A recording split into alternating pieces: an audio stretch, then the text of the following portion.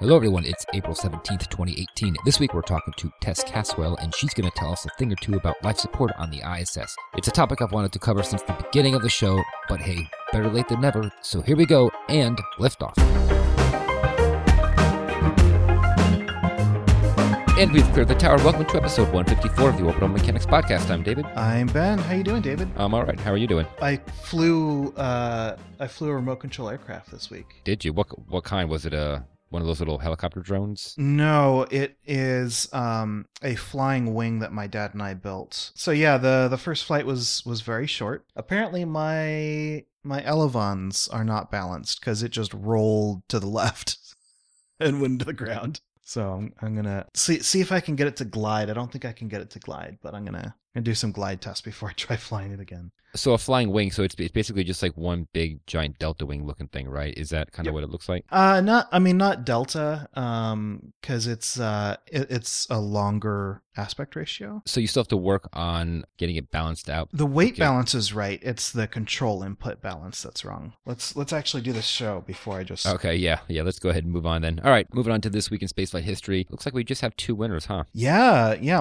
My clue was... I realized it was a little difficult. All right, so our winners this week are Amy Parent and Ian Sadi. The clue from last week was 150 million kilometers of travel ends in a pop tire. And here's where this clue is probably harder than it needed to be. This week in spaceflight history is the 22nd of April, 2010. It was the launch of USA 212, which was the first orbital launch of X-37. OTV-1 is a specific X-37, but it was the first X-37 launch. And so the clue seems to reference the landing when I was actually talking about the launch as the event, so that one's probably on me. But anyway, the X-37 launched on an Atlas V out of Cape Canaveral in April, and then landed at Vandenberg in early December. We've talked about X-37 a couple times, so I'm not going to go too much into detail, but I did want to talk about this mission because it's, the first time that we saw this super secret but highly interesting payload fly. And so it took like 2 weeks before it was spotted by observers. And the first person to spot it was an amateur in Toronto. And once they got the orbital parameters dialed in, they found out that the ground track repeated every 4 days, which means that it was overflying the same locations every 4 days, which tells you a lot about what was on board or what the intention of the vehicle is, and that's specific Earth observation. It's got some spy elements to it. They also do other things that are long duration space experiments, but observation's a big priority here. So USA 212, during its couple of months in orbit, it made 5 orbital changes. And all of them had repeating or almost repeating ground tracks. It actually ended up transferring into a low orbit at the very end that repeated every 3 days.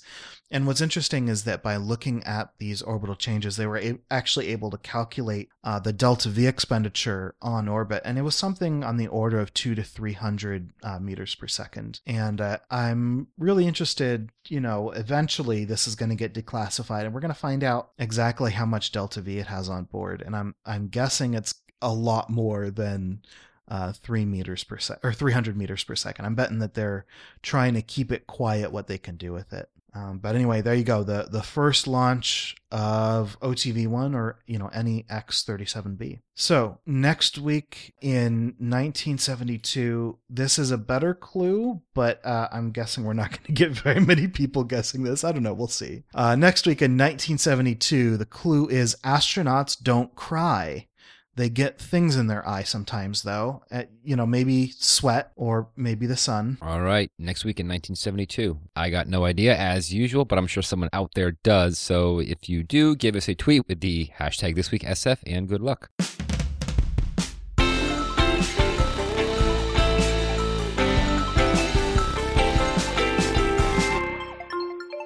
We have some BFR updates, and this is all about tooling. So what it takes to build a BFR. And this is another one of those stories that is thanks to people doing what is borderline corporate espionage.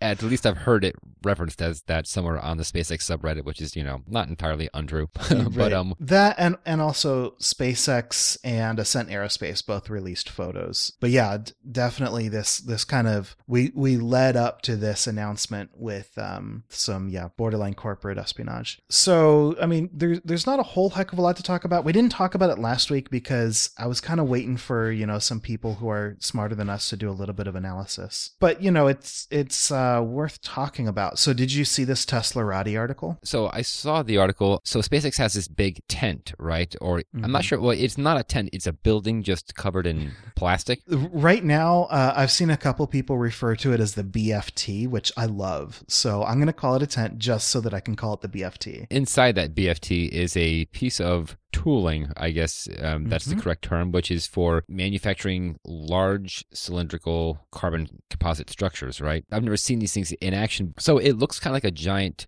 thread spool. So how do these things work? Like maybe explain to listeners how this particular thing operates, because I'm not entirely sure myself. I think you just lay the composite over it. Yeah, exactly. Like a thread spool is actually a very apt analogy. So basically, manufacturing is not going to happen in this tent, right? Like you need better environmental control, and you also need an oven to bake it in. But basically, this whole drum is going to rotate, and they're going to have tape, carbon fiber tape, that they're going to lay onto it's basically a mandrel, and they'll lay it on top, and the tape will overlap itself. I mean, we believe that they're using tape and not individual strands, but so far indications are that they're going to be using tape. And so they'll lay it down with it's carbon fiber, like, it's glue with fibers in it. And they'll lay it down on top of this mandrel, and then the mandrel is, it's a tool. It's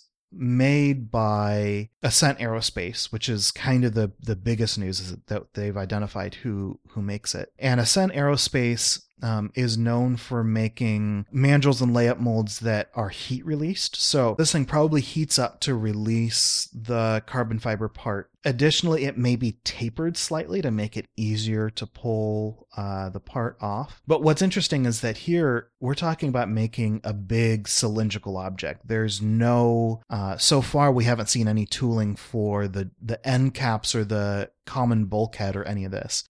So a lot of discussion right now is happening, wondering how SpaceX is going to do this, because they built that gigantic BFR tank way back at the initial IAC, IAC 2016, where they showed off this giant tank, and then, we got to watch them blow it up in the middle of the ocean. And that was basically two end caps joined together in the middle. So we know that they can do it. We know that they're thinking about this and actually putting some of this into practice. But the question is, how are they gonna actually assemble this in the final product? So that's really one of the big questions, and it's really fascinating to kind of see these things slowly trickle in. You maybe answered the question that I had, because I wasn't sure how you get it off of the giant mandrel. So you're saying that it might be tapered, but also if you heat it up, then it'll just come loose. Like, I would think that there would be some kind of expansion going on, maybe, that might make it even more difficult. So it's important to remember that this whole thing is going to go into an oven. And so they're going to, cure it on this thing, and then they have to get it off. So at that point, Dan in the chat's correcting me. It's an autoclave, not an oven. Same difference. But no, words are important. But yeah, getting it off is no mean feat, right? Like, this is something that you really have to think about. And I think this is going to be the largest carbon fiber structure that we've ever built as a species, right? Because there are some Boeing spacecrafts that are much smaller than this. This is 9 meter diameter. And then I think the Boeing airframe that's built is like 6 meter diameter or 4 meter diameter. I mean, it's... Just imagine if it was the full 12. Well, so speaking of size, people did a bunch of analysis on this tool trying to figure out how big of a tank it can produce. And then Gwen Shotwell did a TED Talk that showed a new video of BFR, and it's bigger than the original mini BFR that was released at IAC 2017. Yeah, the scaled down one. Yeah. So I guess the terminology generally accepted is ITS is the big one and BFR is the smaller one. So yeah, Sam Moore in the chat says it's probably a good idea to specify that it's longer, not wider, and that's easier, right? But anyway, somebody tweeted at Elon and he replied and said, yeah, it maybe is a little longer, winky face. So that's pretty cool that we're seeing not a return to the original size, but like we're seeing this project continue to move and get more and more powerful. So that's really cool. So some of the speculation as to why that might be is because maybe they were able to get those Raptor engines back up to something like the 300 bar chamber pressure. So like maybe they might be able to handle larger tankage. And so it's just not known yet exactly why it might be a little bit larger. But yeah, it just might be that they have more to work with than they thought, so they can actually increase the length of the tanks, not the diameter. So it's still just 9 meters. Yeah, you can use a lot of the same tooling if you just stretch it a little bit. So right now, SpaceX is still saying that they're going to do BFR hops with just the spacecraft. Early next year is what they're aiming for, what they're hoping for. And then maybe they think that they can go to orbit in 2020. And seeing all of this tooling and big old tool mounts and things in basically the parking lot of Port of San Pedro, like it makes me feel like that is a little more realistic. Now that I have seen them do a little bit, like it makes me feel like maybe there's more of a chance, but like it still seems pretty pie in the sky. What do you think? I mean, I still think it's quite possible. Although, so this giant mandrel, is this for the first or second stage, or the first stage, or the ship itself? Because I thought that the ship was not perfectly, well, I guess it is. I mean, is it a perfect cylinder with just a delta wing on it? At the bottom, it's a cylinder, and then at the top, it curves up. So this thing, that's a good question, because this thing is about 15 meters, but we're guessing that, or we, smarter people than us are looking at the size and looking at the way that they're actually going to, the usable surface on it. And the idea is that it's probably just under 15 meters long. And that means that you can make first stage parts on it. So they'll probably use it for both is my guess. I think it can be done, but I would say that like seeing this does not necessarily tell me anything. But if they're, holding to that timeline, we are just talking about, these little hops. It's more of a test article. And so I think that that's perfectly possible. I mean, I don't see it being that difficult. It's going to be kind of like, a gutted concept car of a spaceship. So I don't think it's that big of a deal. I'm more interested to know what's going on with the Raptor engines, actually. I haven't heard much about them lately. And yeah, they were having that whole chamber pressure thing where they had to bring it down for various reasons, which had more to do with landing it because those Raptor engines were actually too powerful. And so they were having problems getting it back down, believe it or not. So that's why they had to reduce the chamber pressure. But now maybe it's back up again because they have increased the size, which now that I think about it makes sense. Because that's one way you can get something back down to the ground, right? Is just make it heavier. But I mean, I don't know. I'm just completely speculating. So yeah, I have no idea. All right, let's move on to our next topic here. Intercryogenic propulsion upper stage is back in business. I didn't know that it was out. I can't remember. Even more in business, let's say. So, quick overview. SLS has got 4 versions. I think they might be looking beyond that, but right now there's like 4 major versions to keep track of. There's Block 1, Block 1B, and Block 1B comes in a crew and a cargo variant, and then there's Block 2. So Block 1 originally, or at least most recently, was only planned to fly once. It's an SLS up to the upper stage, and then the upper stage is an ICPS, and they were going to do one mission with it, just to like another exploration test flight and say, okay, here we go. We've tested the system. And then they were going to quote unquote upgrade it to Block 1B, which has got the exploration upper stage, the EUS.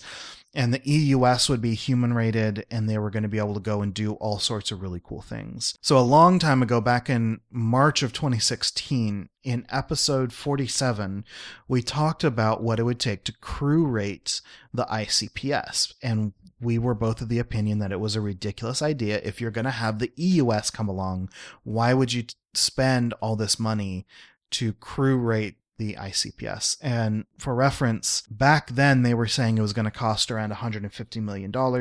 I don't know if that number's gone up or down, but we'll see. But anyway, they were kind of going to have this interim version of SLS so that they could finish building EUS, which was taking longer. And now what they're saying is they can kind of front load their schedule and get SLS flying people into deep space earlier if they just human rate the ICPS and move missions earlier, which still kind of seems ridiculous to me. I don't know why. Well, okay, so Dan in the chat says $150 million to save even a fraction of an SLS flight still saves money due to the running costs of the program. And yes, that's true, but it still seems so silly to have an interim upper stage that you're going to use when you have the real deal coming later down the line. And using the ICPS, if they kind of front load some missions onto Block 1, they're going to wind up not being able to do all of the things that they wanted to do.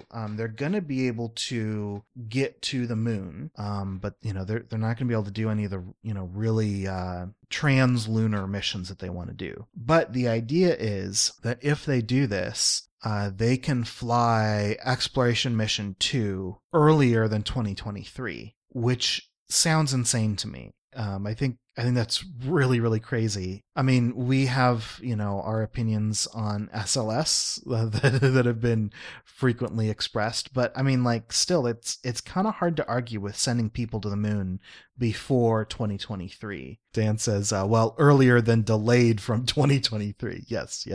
Good phrasing. But I mean, still, that is kind of miraculous to think about maybe moving that forward. So all of this is coming kind of on the heels of the new NASA budget, which is huge. And we haven't talked about it on the show really, but NASA gets this huge budget boost. And I'm just wondering how long it's going to stay around. I just feel like it's going to disappear, and maybe spending it all on SLS is not a fantastic idea. There's already been, so much money put into SLS, and I think getting a budget increase for SLS, just as you said, might be a not so great idea. Yeah, I mean, it depends on how you feel about SLS on it. I mean, there's just been so many delays, and I just feel like that money could be appropriated somewhere else and put to better use because, SLS has had so many slips that money, I'm not going to say it's going to be squandered, but, So, on the one hand, SLS is really cool because it is reusing shuttle hardware, and that's kind of something that we've dreamed about for a long time. And if SLS turned into this workhorse that was putting huge chunks of space stations up and really moving and doing a lot of great things, it'd be harder to argue with.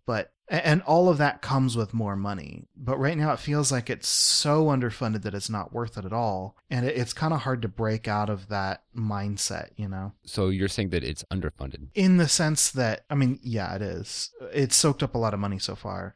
In the sense that it's not going to become something that actually does things, it doesn't have the missions planned for it. So it doesn't have the money to go with. Yeah, like Dan says, there's a little bit of mismanagement going on as well. And it's, we want it to be an Apollo, right? Apollo was this thing where all 50 states, contributed something and the entire country. And it's just that's not possible here. To be gracious, I think that's a lot of what's happening with the mismanagement. You have to have a very specific goal in mind and stick to it. And that's how you get things done. If not, it just becomes more of I don't want to say a jobs program, but kind of. Yeah.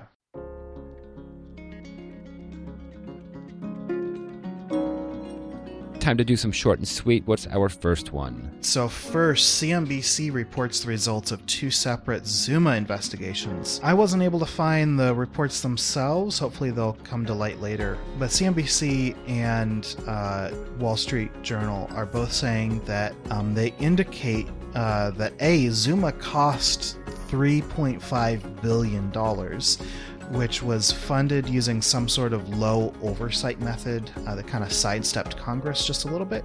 They also indicate that some part of Zuma's design made it more fragile than other common satellites. So Northrop Grumman designed their own payload adapter specifically to absorb vibrations and provide a smoother ride. It seems that adapter did actually release Zuma, but not until after the Falcon 9 second stage had performed its deorbit burn with obvious consequences. Next up, OTV-5 has been found. So we talked about the first mission in the This Week in Spaceflight history. Let's talk about the fifth one. In September of last year, an X-37B was launched aboard a Falcon 9.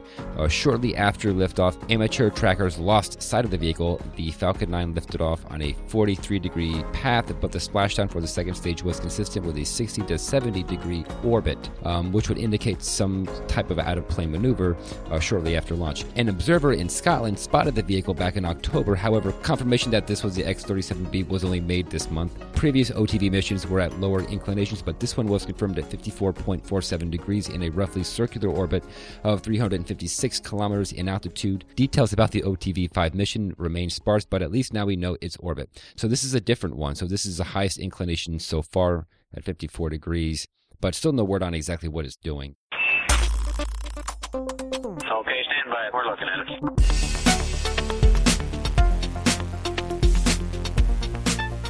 Questions, comments, and correction burns, and we just got one good correction, I would say, or an interesting elaboration on SpaceX payload fairings. So this is from Cap MSFC. Yeah, so last week we were talking about these two different designs that we were getting specs for, and we weren't sure what the deal was.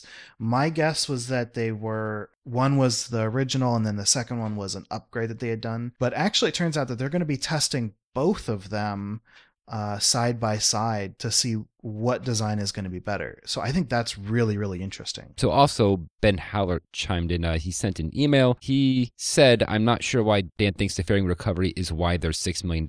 I thought ULAs are more like $10 million. So I guess that these aren't necessarily too expensive. He goes on to say that Musk said that the main driver isn't just cost, but also fairing construction as a bottleneck. So it just takes too long to manufacture them, which also I guess makes sense if indeed that's the case. I didn't know that they took a long time to make. I mean, I didn't know they were this expensive. I didn't know that they were this hard to manufacture, but this is what he's pointing out. So maybe $6 million, that the whole reason why they have to recover it is not just to, recoup the $6 million, but also just because it takes a lot of time and it does take space on, the factory floor to make them. So maybe it's perfectly reasonable to try and recover them. Cap MSFC on our subreddit also included a nice little number here. SpaceX expects 240 fairing recoveries of both halves. That's over, the next 6 years of Falcon 9's life. That's nearly $1.5 billion in hardware recovered. So definitely. And that's, when you're beginning to think about what Starlink is going to require, 25 extra flights a year or so. This is pretty big volumes. So yeah, I guess when you put it that way, it makes sense. you just kind of have to do the math and then you realize, oh, wow, that's a lot of money and time. All right. So we have one more thing, and this is being recorded after our actual show because I forgot it. But Splashdown Bingo, we have some winners. I had a really hard time picking a location winner because at first the locations reported of the reentry were pretty far apart, so we kind of waited. We did have a couple of different ones that kind of fell very, very, very close to each other, but when I took averages, they actually landed between two squares. So I wanted to wait some extra time and see if we got further data, and it doesn't look like we have. So the easy one is the time winner, and that's actually Detective Anya on Twitter. So congratulations. I'll be shooting you a private message. By the time you hear this, you probably already have gotten the private message. But Detective Anya chose 4-2 at midnight. And that was actually the closest. Then location. So a couple of interesting things about location is we had a bunch of duplicates, and we also had people guessing outside of the inclination of the station. So I guess this is a low effort required kind of way to enter. In the future, we'd like to have something that's a little less ambiguous, but basically people weren't paying attention to what they were doing. And so anybody who guessed outside of the inclination, obviously, that's kind of a disqualification by physics. And then duplicates were thrown out. There were a couple of times where I had to make some corrections, and that resulted in duplicates. So basically somebody went and turned off the data validation so that people were able to enter guesses without leading zeros, which which resulted in them not getting a notification that they had entered a duplicate. But luckily, none of that mattered. Where the spacecraft came down was inside square L2 on our map. Nobody guessed L2, so that's easy, or that's not the easy way to do it. And so the rules stated that if it didn't come down inside of somebody's square, we would select the winner who the center of their square was closest to the splashdown location. So we have two locations that are very, very close to each other. And the horrible thing is that one of them is closer to M2 and the other one is closer to L2. And when we average the two out, by my best reckoning, and I did this multiple times, it was smack on the diagonal so that the average wasn't closer to either square. So we have two winners. Let's see. So the first one is Valentin Frank, friend of the show, who guessed L1, and the other person is Braylon, who's user Vongong23 on Reddit. And Braylon also won with M2. So what I'm going to do is I'm going to choose a random number. My thought was that we would send a book to the time winner and a model to the location winner. And I actually have packed up the model. I was gonna shake it for you so you could hear it. It's really nice. There'll be a photo in the show notes. But what I think we're gonna do, I think the model is what I would rather win. So what I'm going to do is I'm going to send the model to one of the location winners. I'm going to choose a random number, and the winner of the random number will get the model, and the other person will get a book, and we'll just send out 3 prizes. I'll get in touch with everybody. If the winner here wants to have a book instead of a model, we'll discuss, and we'll see if we can find an arrangement that's better. But the book is going to be a softback copy of the second edition, the newly reprinted second edition of Ignition by John Drury Clark, which is actually the book that we read for our first season book club, which we're no longer really doing because it was really hard to read a book and talk about it with people. Like I'm not cut out for that. But anyway, they recently, I think partially because of all the interest that we drummed up, they decided to make a second printing. So we're going to go ahead and ship those 2 books out. So Valentin Frank is higher on my list, sorted alphabetically, than Braylon. So I'm going to give Valentin Frank low numbers and Braylon high numbers, and I'm going to go to random.org and generate a number from 1 to 100. Okay, it's 14. So since that's lower than 50, Valentin Frank, you win the model. I hope I'm not going to get accused of favoritism here because you're always guessing This Week in Spaceflight History, but that's the way the random number worked out. So congratulations. Thank you everybody for playing. This is something we'd like to do in the future. This wasn't the Orbital Mechanics production, but we kind of took over this one because we could, and it seemed interesting and we had enough people asking. So anyway, thank you to everybody who played. I really look forward to doing this again in the future. It was a lot of fun. We have Tess Caswell with us, who's going to explain to us a little bit about Eclipse and maybe more importantly ethos, but really just anything having to do with life support in space, because this is something that I wanted to talk about for a long time. So welcome to the show, Tess. Thank you. Happy to be here. Tell us just a little bit about yourself, and then we'll kind of go from there to dig into life support. So I have an undergrad in mechanical engineering from the University of Alaska Fairbanks. And while I was working on my undergrad, I did an internship in what would become the Ethos group at Johnson Space Center. So when I graduated, they hired me on full-time, and I trained to be an ethos operator for the International Space Station. I was there for a few years, and then I decided to be a crazy person and go and get a PhD in geology, which I recently completed in December. And now I am working on a postdoc at Columbia University, still related to geology, but this summer I plan to head back to the human spaceflight realm. So that's me in a nutshell. All right.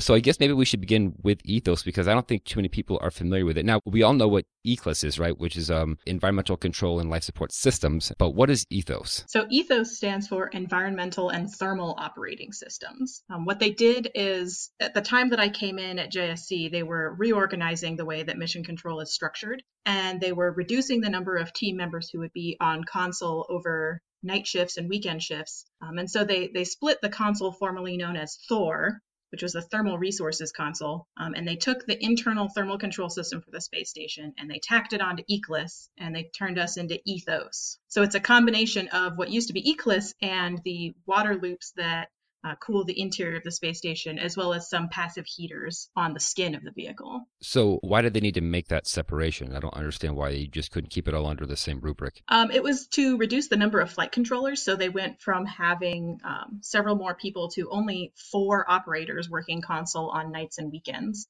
And it was a manpower reduction, but also it was a streamlining of the training flow to bring people on to working console. And if they had combined all of Thor with all of Eclipse, I think it would have just been too much for a single person to monitor. So they split it in half, and they actually added the external thermal control system part of Thor onto the power system and created a console called Spartan. If your ears aren't already ringing from all the acronyms, I can add a few more. Yeah, we're kind of used to it. Yeah, I bet you are. I think we already interviewed somebody who worked the Spartan desk at one point, didn't we? I don't recall exactly.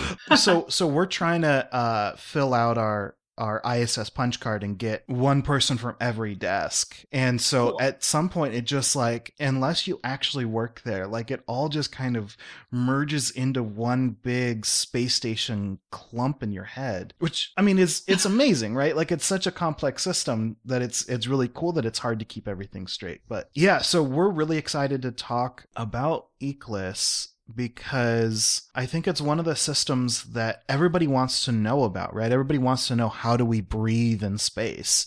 But the actual workings are a little bit harder to understand than just, looking at like an overview diagram with like arrows telling you where different products are going. So could we start with a big overview of specifically the life support systems, and thermal systems are also fantastic as well. But I think that life support system is probably harder to understand than radiators outside the space station. Sure. So Ethos, from a life support perspective, was kind of a multi-prong effort.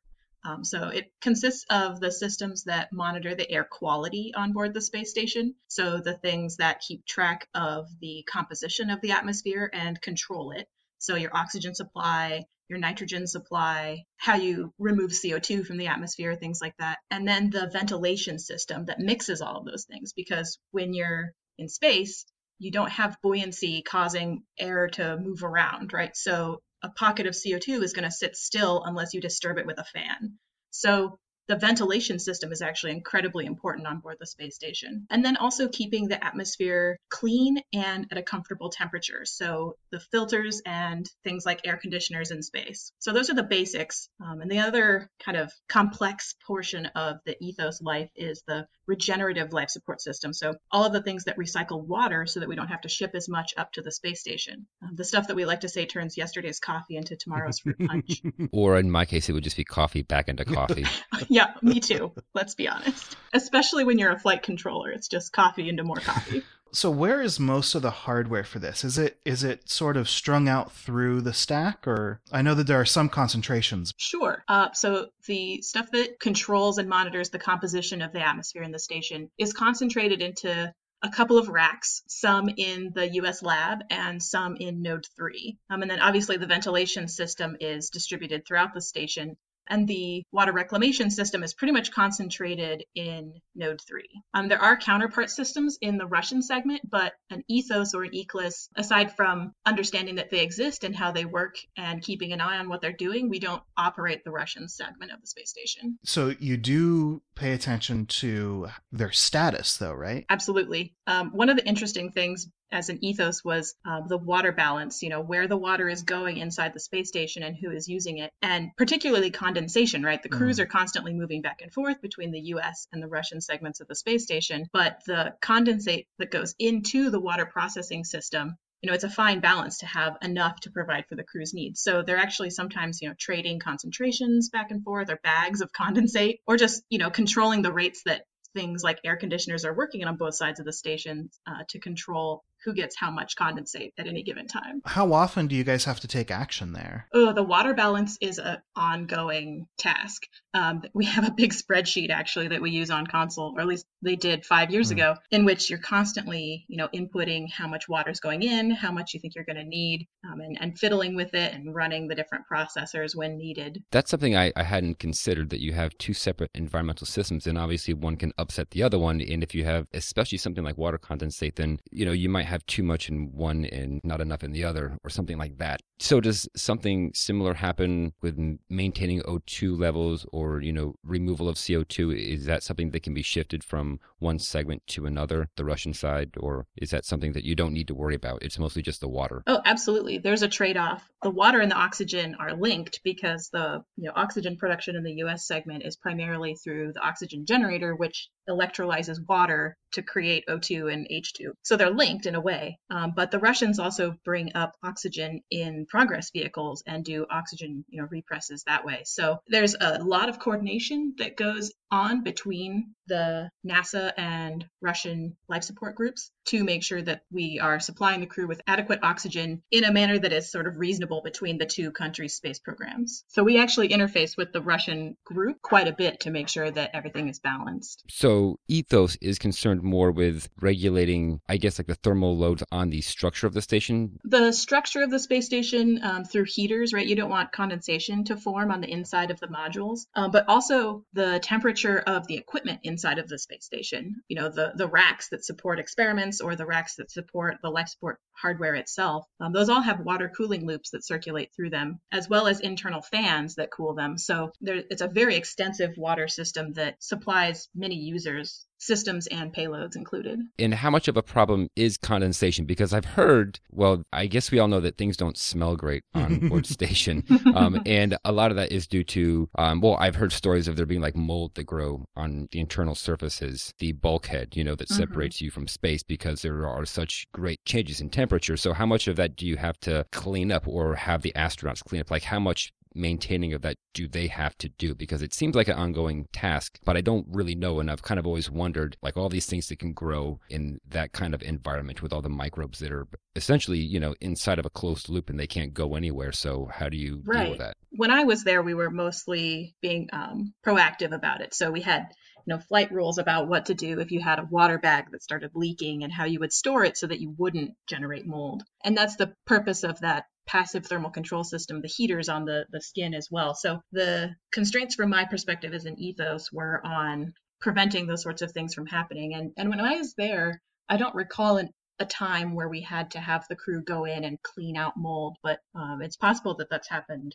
since I left. That might not be true. I seem to recall that, but I mean, I don't know. Ben, do you remember hearing anything like that? So it's actually really funny because I got into a conversation on Reddit, of course, where else, about this, where somebody was saying that that ISS had a limited lifespan in part due to the fact that there was mold growing inside the insulation. And I was like, could you point me at a reference for that? Because the only insulation I know of is outside the pressure vessel. But yeah, so I did a little bit of looking into it. And yeah, there was actually a study where they were actually sampling the walls of the space station to look for microbes. And I was actually going to ask you, Tess, what kind of airflow happens behind the racks, right? Because we think of the walls of the space station as being the front of the racks, but there's so much behind that. Now that station's up and running, is there airflow back there? Do we have to worry about microbes growing back there? What's going on? Well, so there isn't a system dedicated to airflow behind the racks, like outside of their structure where they meet the skin, as far as I'm aware. But there are fans inside of many of the racks that are expected to, create a lot of heat or need it. So there is some effort made to produce airflow within the racks. Yeah. And then I think that these heaters are meant to be the primary control on condensation actually on the skin behind the racks. That makes a lot of sense. I guess while we're talking about airflow, what does airflow on station look like? Like in my mind, the easiest way to do this would be to have intake vents, at the back and output vents at the front and kind of just have a river of air flowing from front to back or something like that. But I'm sure that's not how it actually works, right? It's actually pretty similar to that. The air revitalization system, the stuff that removes CO2 and controls the temperature, that is generally around the middle of the station, right around node 3 in the lab. So the fans overall tend to push air to the front of the station, and then air will return via the open hatchways back aft on the station. Each module, so there are actually two components to this. There's the intermodule ventilation, which forces air to flow between the modules through fans next to the hatches. And then there's the ventilation system within each module that circulates within that module. It's kind of a dance to make sure you're controlling the airflow. And we would tweak it every once in a while. You could, add a duct here or there. And in some of the pictures up there, you'll actually see like a huge orange flexible duct kind of spanning between walls. That's usually kind of a bypass for the ventilation system if you want to have more control over where the air goes so that you don't get little eddies or dull patches forming. I'm pleasantly surprised that it works as easy as that, right? It seems like it would be something that you'd really have to work on. It's like, well, no, just set up some fans and you got 90% of the problem solved, right? Yeah, I mean, I think it's something that we've worked on and tweaked for a long period of time, right? We had all of our experiences from smaller vehicles like the capsules and working our way up to Skylab. So I think we've learned a lot of lessons along the way, and we're still learning them. I mean, that's why you sometimes see those ducts running around inside the space station, because we're still figuring out the best way to get airflow so that the crew doesn't get a headache if they sit in one spot for a long time. Have there ever been, well, at least while you were there any issues where, the crew was reporting, hey, we're not getting enough airflow. Can we do something here? Or are you able to predict everything ahead of time? I wouldn't say that we're able to predict everything ahead of time. We do have great engineers in the support room. I think especially like Boeing does a lot of the engineering, right, for a space station. And so they build great models of airflow within the space station, but we can't capture everything. And we do occasionally get reports from crew members, and that's why we do things like install a duct and see if we can try to improve the airflow. But I don't know if you've read Scott Kelly's book, but we're definitely always working with the crew to try to bring down CO2 and keep it comfortable for them. He talks a lot about that in his book. I think at some point we're going to try to get him on the show to talk about his book, but no, I have not read his book yet. I don't know about David. No, too many books to read, I swear. Now, of course, we know that water can be recycled, but the air, how much of that do you use up in a given span of time? Because I imagine that once you metabolize the O2 and then you have CO2, that is just a waste product that is not recycled from that point, right? So you just have to get rid of that, and then you have to bring in more oxygen. Or I suppose you can, you could turn the water into more O2, but then you would have less water. So how is that managed? Yeah, so actually we do recycle some of the CO2. There's this really cool box called Sabatier, which takes CO2 and the hydrogen byproduct from the oxygen generator and makes more water. And then it creates a small amount of methane as a byproduct. So it's not a perfectly closed system, but we do actually recycle some of the CO2 back into water and then more oxygen. We do get oxygen delivery from Progress vehicles as well. So it's, like I said, it's not a completely closed loop, but we don't have to resupply with oxygen that often. I know the Sabatier reaction, but I don't. So you're taking CO2 and combining that with the hydrogen from the water. Do I have that? That's or no, correct.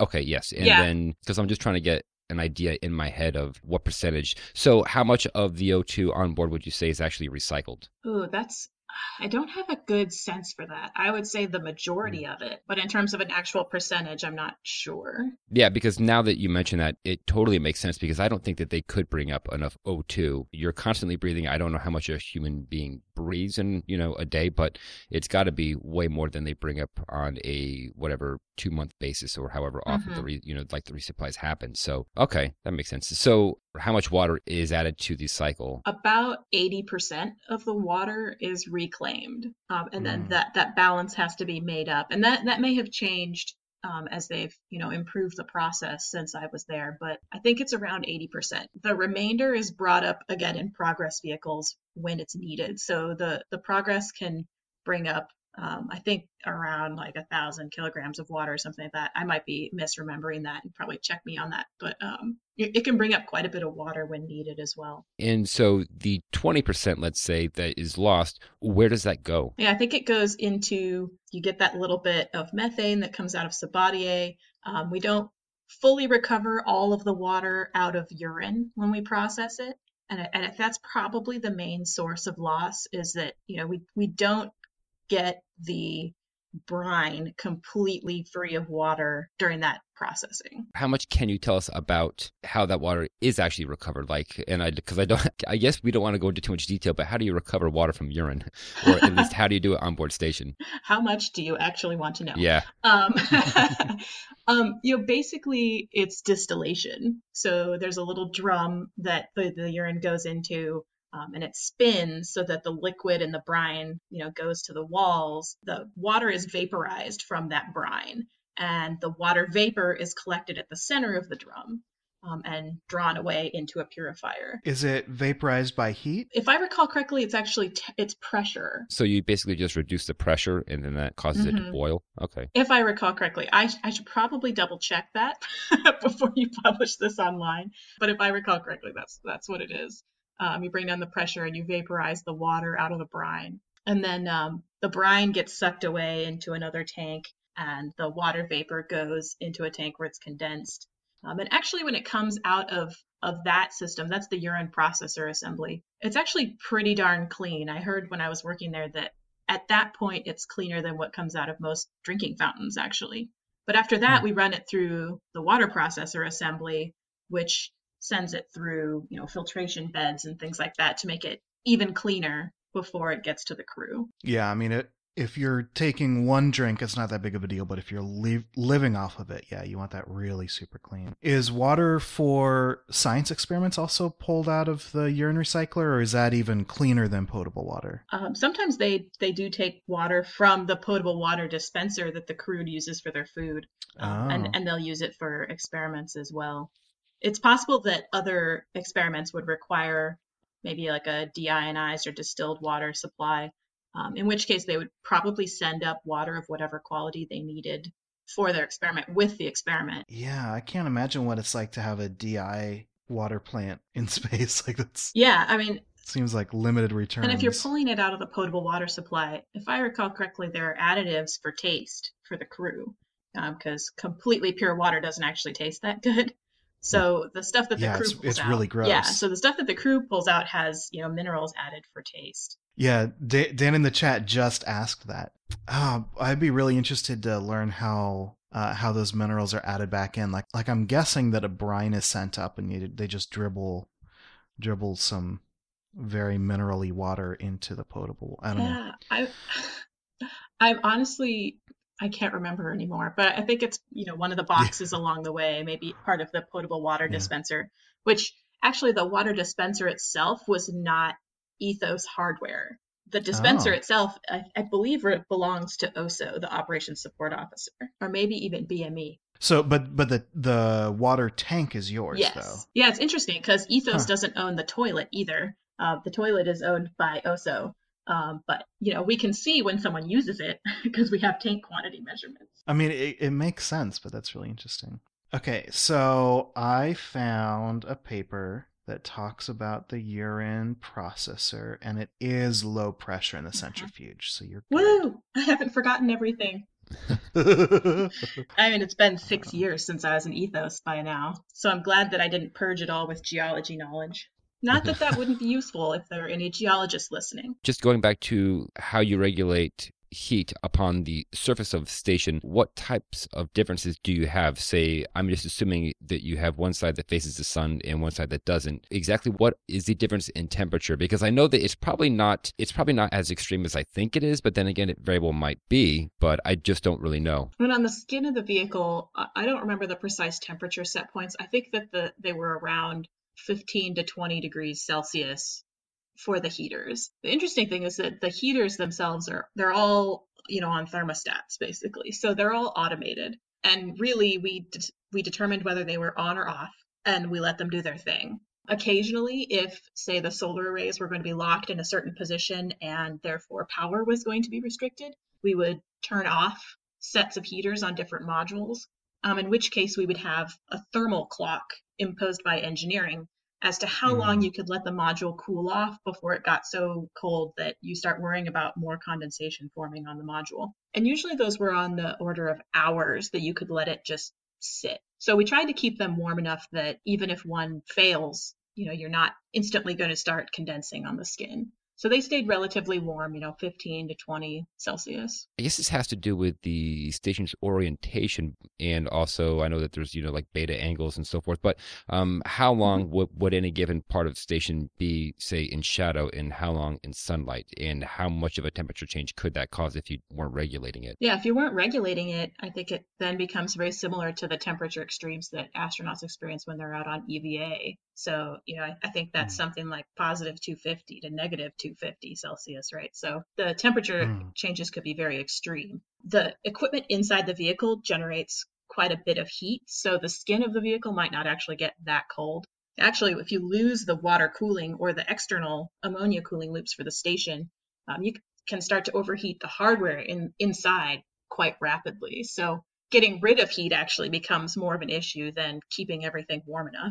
So the external skin, would you say that could actually reach something like negative 250 on one side and then like positive 250 on the other, but that would not happen on the inside of station because of all the internal heat being generated? Because I'm just trying to get an idea of how much the water system has to work in order to keep things at the right temperature. Right. Yeah, I think that's fair to say that, that the very most outer skin could probably get super cold. This is kind of getting into the realm of things that the engineering personnel would probably know much better than I would. But yeah, I mean, there's several layers, right, of like MMOD shielding and things like that on the outside of the station that are going to insulate it a little bit from those extremes.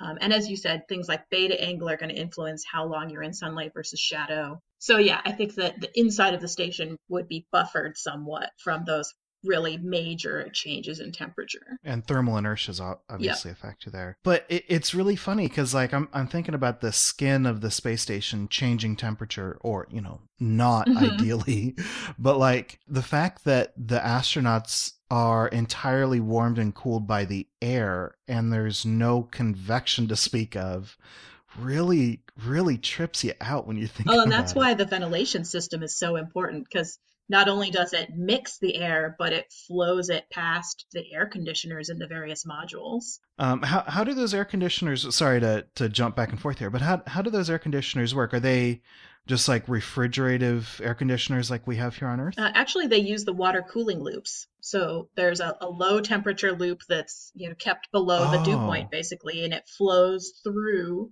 these cabin air exchangers, and so then you can condense right on the little heat exchangers, and then there's basically a slurp bar, and it sucks it off to the condensate tank. Oh, slurp bar. Okay. Yeah, okay. So the air flows past these heat exchangers, goes out into the cabin, and the condensation that forms on the air conditioner gets sucked away to be recycled. Right. Yeah, you're right. Obviously, that's all one process. Okay. So, right, because for some reason I was thinking about having individual air conditioners controlling temperature all through the station, but that doesn't make any sense because where are you going to put the heat once you pulled it out? Yeah, so there are, like in the U.S. lab, they're called CCAAs, which I believe is Common Cabin Air Assembly, if I remember correctly. And there are two of them in the U.S. lab. Usually only one is running. And the other one will be sitting there drying out. So it kind of goes back to that microbial growth thing. You rotate back and forth on them so that you can dry them out. And that only controls the temperature of the air essentially in the US lab, say. So each module has its own equivalent of a CCAA. And therefore you can control the temperature of various modules differently. And that the crew doesn't actually do that usually. At least when I was there, they would call down and ask us to tweak the temperature in a given module. And there's essentially a bypass vent on those CCAAs, and you can control how much goes through the heat exchanger versus how much of just the cabin air is recirculated back through to control the temperature in the module. The temperature of the air is maintained by running it through those water loops. So how do you cool the water again? I'm imagining that this has to do with, actually, I'm not sure now that I think about it. Maybe I missed it, but how is the water cooled then? Yeah, so the water loops are cooled through heat exchangers with the external thermal control system. So the big radiators on the outside of the station, they have ammonia loops that are at much lower temperature, and the water loops interface with those through a heat exchanger on the outside of the vehicle. And I guess that has to be the only way, because otherwise, like Ben said, how do you get the heat outside of the station? Because it does have to be put outside of it. Exactly. You can't like run an air conditioner inside the station because that heat has to go somewhere. So yeah, you have to interface with the outside. Okay. Yep, and it has to be radiated, right? Because you don't have conduction and convection in the space environment. So that's why we have those enormous radiators out on the trusses. And those radiators are all ammonia. Are there any water radiators on station? All the external ones are ammonia. Yeah, I'm trying to remember how it works. You've got basically water cooling people and equipment, and then transferring that heat to the ammonia, and the ammonia rejects it out to space. Precisely. And I'm trying to remember if there's anything that's connected directly to the ammonia system, like maybe I don't know. Yeah, so inside of the vehicle, everything's connected to the water loops, as far as I know. The water loops go through heat exchangers to the ammonia system, and those are actually considered, there's a huge amount of engineering to make sure this doesn't happen, but that's one of the potential emergency generating failure points in the space station. That ammonia is at very high pressure. And so if those heat exchangers were to rupture, that ammonia could actually enter the water loops of the space station and create a toxic atmosphere inside. So actually, as an ethos, we were responsible for monitoring the pressure in the water loops to, watch for that potentially happening. And that's never happened, right? Correct. That would be catastrophic. A few years ago, there was a false ammonia leak that probably, gave everyone in the MCC a heart attack. Because it would be one of the potentially, worst things that could happen to the space station, which is why a huge amount of engineering has gone into making sure that the probability of it happening is extremely small. But it's NASA, so we train to make sure that if it does, we'll be ready and the crew will be safe. I think that there was an ammonia. I mean, there have been at least one, if not several, ammonia leaks that had just vented into space. But you're talking about something that would get into the water. Exactly. And so when the crews are out on EVA, I mean, you guys talked to Scott Ray a while back, and he would know all these procedures much better than I. But, when they're on EVA, they're very, very conscious of potential ammonia leaks and whether it would get onto the suits and then get it back into the vehicle. So they worry about that a lot when the crews are working with the ammonia system. Yeah, I think he actually mentioned that specifically. The bake-out procedure. Yeah. So the ammonia, there is no phase change, right? You just essentially just let it radiate heat out into space. Right. So this is Spartan's purview, right? The ammonia loops outside of the station are the external thermal control system. Therefore, Spartan is responsible for them. But my understanding is that they remain liquid. There have been times, I believe, where it's gotten so cold that they may have frozen a bit out there, like in the far ends of the radiators in shadow. I think they've also at times worried that it might get so warm that you might get a little bit of vaporization, but those are contingency situations. Like, it's designed to stay liquid. That must be some very important property of ammonia, and that is why they chose it, because it's hard for me to understand how you could not have a phase change, but you could still remove heat, because, I mean, that's how air conditioners work on Earth, is that, you... Right. Yeah. Right. So I think this is entirely, transport of the heat via liquid ammonia. And the high pressure ammonia is chosen because it remains liquid at space temperatures. So you can get good thermal transfer without having to worry about a phase change in the system. So you don't need compressors or anything like that. You just pump it, which any Spartan that just heard that would probably die a little bit. But I was like, you just pump it. It's fine. It's that simple. Yeah, exactly. Sorry, Spartan. Okay, so speaking of ammonia leaks on the outside of the station, you guys also dump matter overboard occasionally, right? I mean, not very much. We try not to. If you're talking about like trash disposal or... Yeah, I thought there was gas venting that happened occasionally. There's a very small amount of methane that gets vented from Sabatier. Oh, really? Mm-hmm. The methane gets vented. But other than that, we try not to vent because... we want to keep all of our air to ourselves. Okay, for some reason I thought that sometimes like CO2 was dumped overboard instead of being split. Yeah, it used to be that CO2 was dumped, but with the addition of Sabatier, the idea is that the CO2 is no longer dumped unless Sabatier is for some reason not functioning, in which case you go back to venting the CO2 overboard. Sure. So in the Russian segment, I don't know if this is something that they do. I know that they have on board Mir in the past, and I think that this is only a contingency thing, but do they still light those little O2 candles, you know what I mean, that kind of like percolate oxygen, and because that would really cause a problem, or at least I would think it would, because you have this whole chemistry going on here. Right. So they do keep those up there in case of emergency. Worst case scenario, you lost OGA and you've lost oxygen from the Progress, or Electron, which is the unit in the Russian segment. So they're kind of worst case scenario oxygen generation. But as far as I know, they have never. Oh, I take that back. I think there was one that was expiring when I was in Ethos and they actually burned it, but they're not intended to ever be used because they're entirely for contingency. The same goes for lithium hydroxide canisters like were used on the shuttle. They also have those for CO2 removal on ISS in case of contingency. I didn't even know about that. Yeah, in case Sabatier goes and takes a nap, yeah. Okay. Or Cedra is the CO2 removal system. Oh, sorry, you're right, yeah. And that's done by freezing it out, right? It actually, so Cedra uses a material called zeolite, and it adsorbs CO2 from air that flows over it, and then that bed is isolated and warmed up, and the CO2 desorbs and gets flowed into Sabatier. Okay, so what's the zeolite module called? So in Cedra, which is CDRA, which is the CDRA, yeah, the carbon dioxide removal assembly, which is the unit specifically that Scott Kelly remarks on numerous times during his book. So actually as an Ethos, I felt bad because obviously he was experiencing high CO2 and he was uncomfortable, but the number of times that he complained about Cedra in his book was very similar to the amount that flight controllers probably complain about it, because it's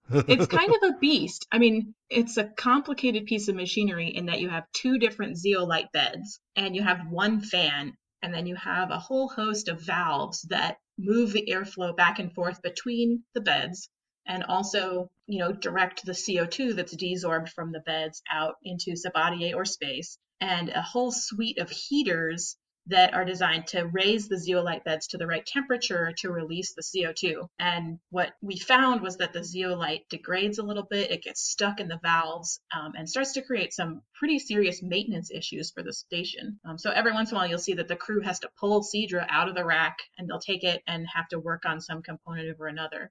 It's probably one of the things that we need to improve upon in order to have a life support system that's reliable for a transit out to Mars, say. So is the zeolite like little pebbles, or like what does that actually look like? If it can get stuck in a valve, what does it look like? Right, so I think it is kind of pellets compacted into a bed, but what I believe happened was because it gets thermal cycled a lot, that it degrades and just little flecks of it come off and get caught in the airstream and then get drawn through the rest of the machine. Because I think it's about 90 minutes for the cycle. So, every hour and a half or so, these beds are getting warmed up to like 200 Celsius and then cooled off and then warmed and cooled. And so the zeolite over, the lifetime of the station has gone through millions of thermal cycles. One thing that I didn't mention earlier when we were going through the description of Ethos in general was that the Ethos is also responsible for emergency response on board the space station. So if there's a fire, if there's a rapid depressurization, or if there's a toxic release inside the station, the Ethos is responsible for guiding the team through the procedures to keep the crew and the vehicle safe. Obviously, the crew is trained so that they can safe themselves whether or not mission control is in the loop. So oftentimes the Ethos's job is to keep tabs on what the crew is actually doing, and keep the rest of the mission control team in sync with what's happening on orbit. But you kind of take the helm as an Ethos, still subservient to the flight director, obviously, to guide the team through an emergency if one happens on the space station. So I don't know if you're interested in talking about that, but it's kind of an exciting element of an Ethos's on-console life. So in the event of, say, a fire, which is, I think, about the worst thing that could happen, I'm not sure either that or depressurization, they kind of go hand in hand, what would be the steps that would be taken? Yeah, so the crew, they have the saying is warn, gather, work. So the warn is to hit an alarm if one hasn't already sounded on the space station, then gather in a safe haven, which is usually the service module in the Russian segment, and then they go to the appropriate procedure and they work it. So whether you have a fire or a rapid depress, they're probably going to gather in the service module and decide where to go from there. For a fire, it becomes kind of a task of locating it. You'll try to use obviously which alarms went off, but did someone see smoke, or is there equipment that's malfunctioning, to try to isolate it? Because especially, anywhere in the space station, there are so many potential sources that it could be a real challenge to find an actual source of a fire. In a depress, they'll start closing hatches in series to try to figure out which module is losing pressure. So it becomes a game of following them. Well, a game. I wouldn't necessarily call it a game. But it becomes a systematic approach to closing a hatch, looking at what the pressure does on your side of the hatch, and then opening or closing another one, further back in the vehicle. So you start with the big picture, the node 1 aft hatch. Is it on the Russian side or the US side? And you go from there. I know that there's never been any big depressurization events, but have you ever had any kinds of readings that you thought that something might be leaking and then you had to go through those procedures? We've never had to run the emergency procedures on orbit.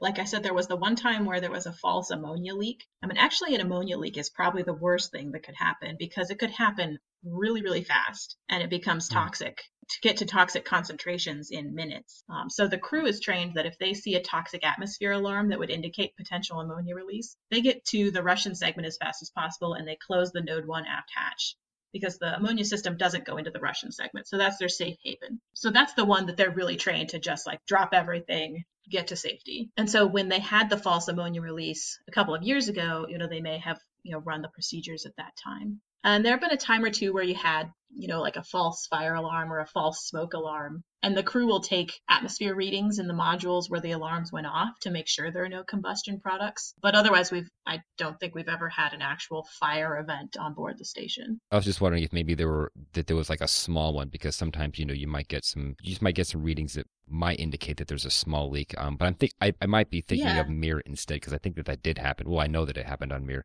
In fact, they had some big ones, but I was just wondering if there were some small leaks that maybe you had to, like suss out and find out if indeed that was what was happening. There was one small leak, and I believe it was the lab window. When the lab was first brought up, we noticed over months that we were slowly losing nitrogen, which is the weird one, right? Like oxygen you would expect to vary regularly with crew metabolic rates, but nitrogen should remain pretty much constant throughout the life of the station. So when you're seeing a very slow nitrogen leak over time, you know that you're probably losing air somewhere. And they isolated it to the lab window. So that's a known really slow leak on the space station that had to be sussed out. I don't know if any have developed subsequently. That makes sense that you would have to track nitrogen because it does not change. Because if it's a very slow leak, then I guess tracking the O2 would not help at all. Right. There's too much noise in the signal. Yeah. So the lab window is kind of quote unquote recessed, but it's not like there's a door you can close and monitor pressure changes. Do you know how that leak was detected?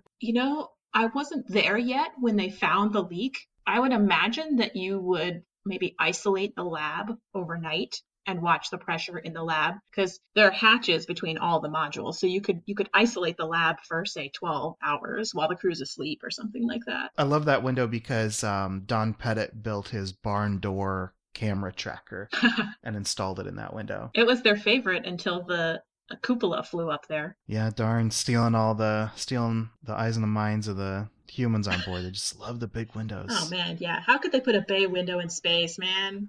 So has there been any leaks detected from the cupola? Just because I know that it does have that weird little gasket. Multiple gaskets, one for each window. Mm-hmm. I would guess that all of the modules probably somewhere have tiny, tiny, tiny leaks, because every once in a while you do have to do a nitrogen repress, but very, very infrequently. But we would have these meetings where we would pull up months and months worth of data and we would look for trends, and you could see small differences when, different modules were delivered and things like that. I wonder if humans will ever have truly airtight vehicles in space, or if it's just something that a debt will always end up paying, is just losing some out to space. Well, it might be like if you're trying to purify a metal, right? The cost goes up exponentially as you get down to, more and more decimal points of purity. The cost may be lower to just bring nitrogen. Okay, wait, hang on a sec. Dan in the chat says 100% airtight is not even possible. It's about how many decibels. So, okay, so what if you were to have a hollow iron sphere? Like, is air still going to get through that? I think it might. I guess you could have diffusion through the iron. It would be very slow, but I guess it would happen. You have kind of an infinite concentration gradient. Yeah, we'll get there once we have force field technology. There we go. I guess we'll have to just count on that. Other than gravity, which, is a pretty darn good force field. Even so, still has its limitations, right? Just ask Mars. To wrap up, we have 2 traditional final questions. I have a feeling that the second question you're probably pretty prepared for. But the penultimate question that we have for you is, where would you like to be found on the internet? So I do tweet at Caswell Tess, and that's probably my most active social media platform. I also host a blog, which is called Final Frontier Science. In grad school, I didn't keep that up to date as I probably should. So, I don't post there as often, but that is another spot, particularly for women who are interested in science and engineering. I try to profile women who are working in space exploration on the site. So there are some, potentially inspirational stories there for young women interested in STEM. Those are my 2 main internet presences. And then the ultimate question is, if you could bring one object with you into space, what would it be? One object into space, assuming I have a spacecraft with a functional life support system. Assuming all that stuff is taken care of. I think normally we're thinking like going to either ISS or maybe a commercial space station in Leo. That's actually a pretty tough question. I don't think my wife would want to go. Otherwise, I would obviously need to bring her that doesn't count. for marital Doesn't count. harmony. People aren't objects. Right. Oh man, this is a tough question. Is it lame to just say I would need to bring my Kindle? No, that's... Well, no, I think people have said that before. Kindles are up there. The astronauts on the station have weekends off, essentially. And what I found on my Hera mission was that if you didn't have a good supply of good books, you would end up restless. So I think that I would have to have a good supply of reading materials. What are you reading right now? Anything in particular? Right now, I'm actually working my way through The Expanse. Oh. Yeah, so I'm on the 3rd one of those. I'm a little late to the party, so I'm Doesn't only on the matter. 3rd It's one. still good. Yeah, and then there's a great book about women in the Civil War called Liar, Temptress, Soldier, Spy that I just am finishing, and that is a fantastic book as well. Cool. Well, thank you so much for taking the time to talk to us. Yeah, no, thank you for having me. It's been really fun talking to you guys.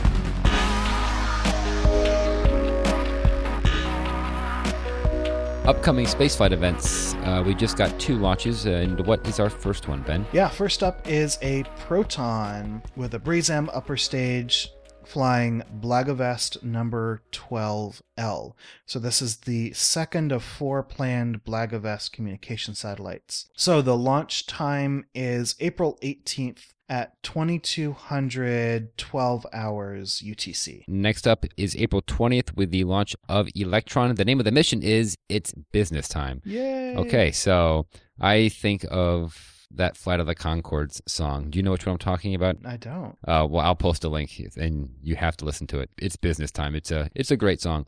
Anyway, so this is Electron's first commercial launch, which will feature 2 Lemur 2 CubeSats for Spire Global and a single CubeSat for Geo Optics. You can watch that live on YouTube. The launch window, as I said, is April 20th, starting at 0000 hours and 30 minutes UTC through 0430 UTC. So it's a nice long 4-hour launch window there. So let's hope that they launch something during that 4-hour span. Alrighty, those are your upcoming spaceflight events. It's time to deorbit the show, and we will cue the music, most of which is brought to you by Ronald Jenkins. Check him out at ronaldjenkins.com, and some of which is brought to you by Tim Dodd, the Everyday Astronaut. If you liked this episode, please review us on iTunes and Stitcher. And if you enjoyed our show, please consider supporting us on Patreon at patreon.com/orbitalpodcast. Thanks to our $5 and up Patreon supporters in the ground control chat room listening to the show live. You can connect with us on Twitter and Reddit at Orbital Podcast. You can send questions and comments to info@theorbitalmechanics.com. For more information on this episode, such as show notes and other links, please visit our website at theorbitalmechanics.com.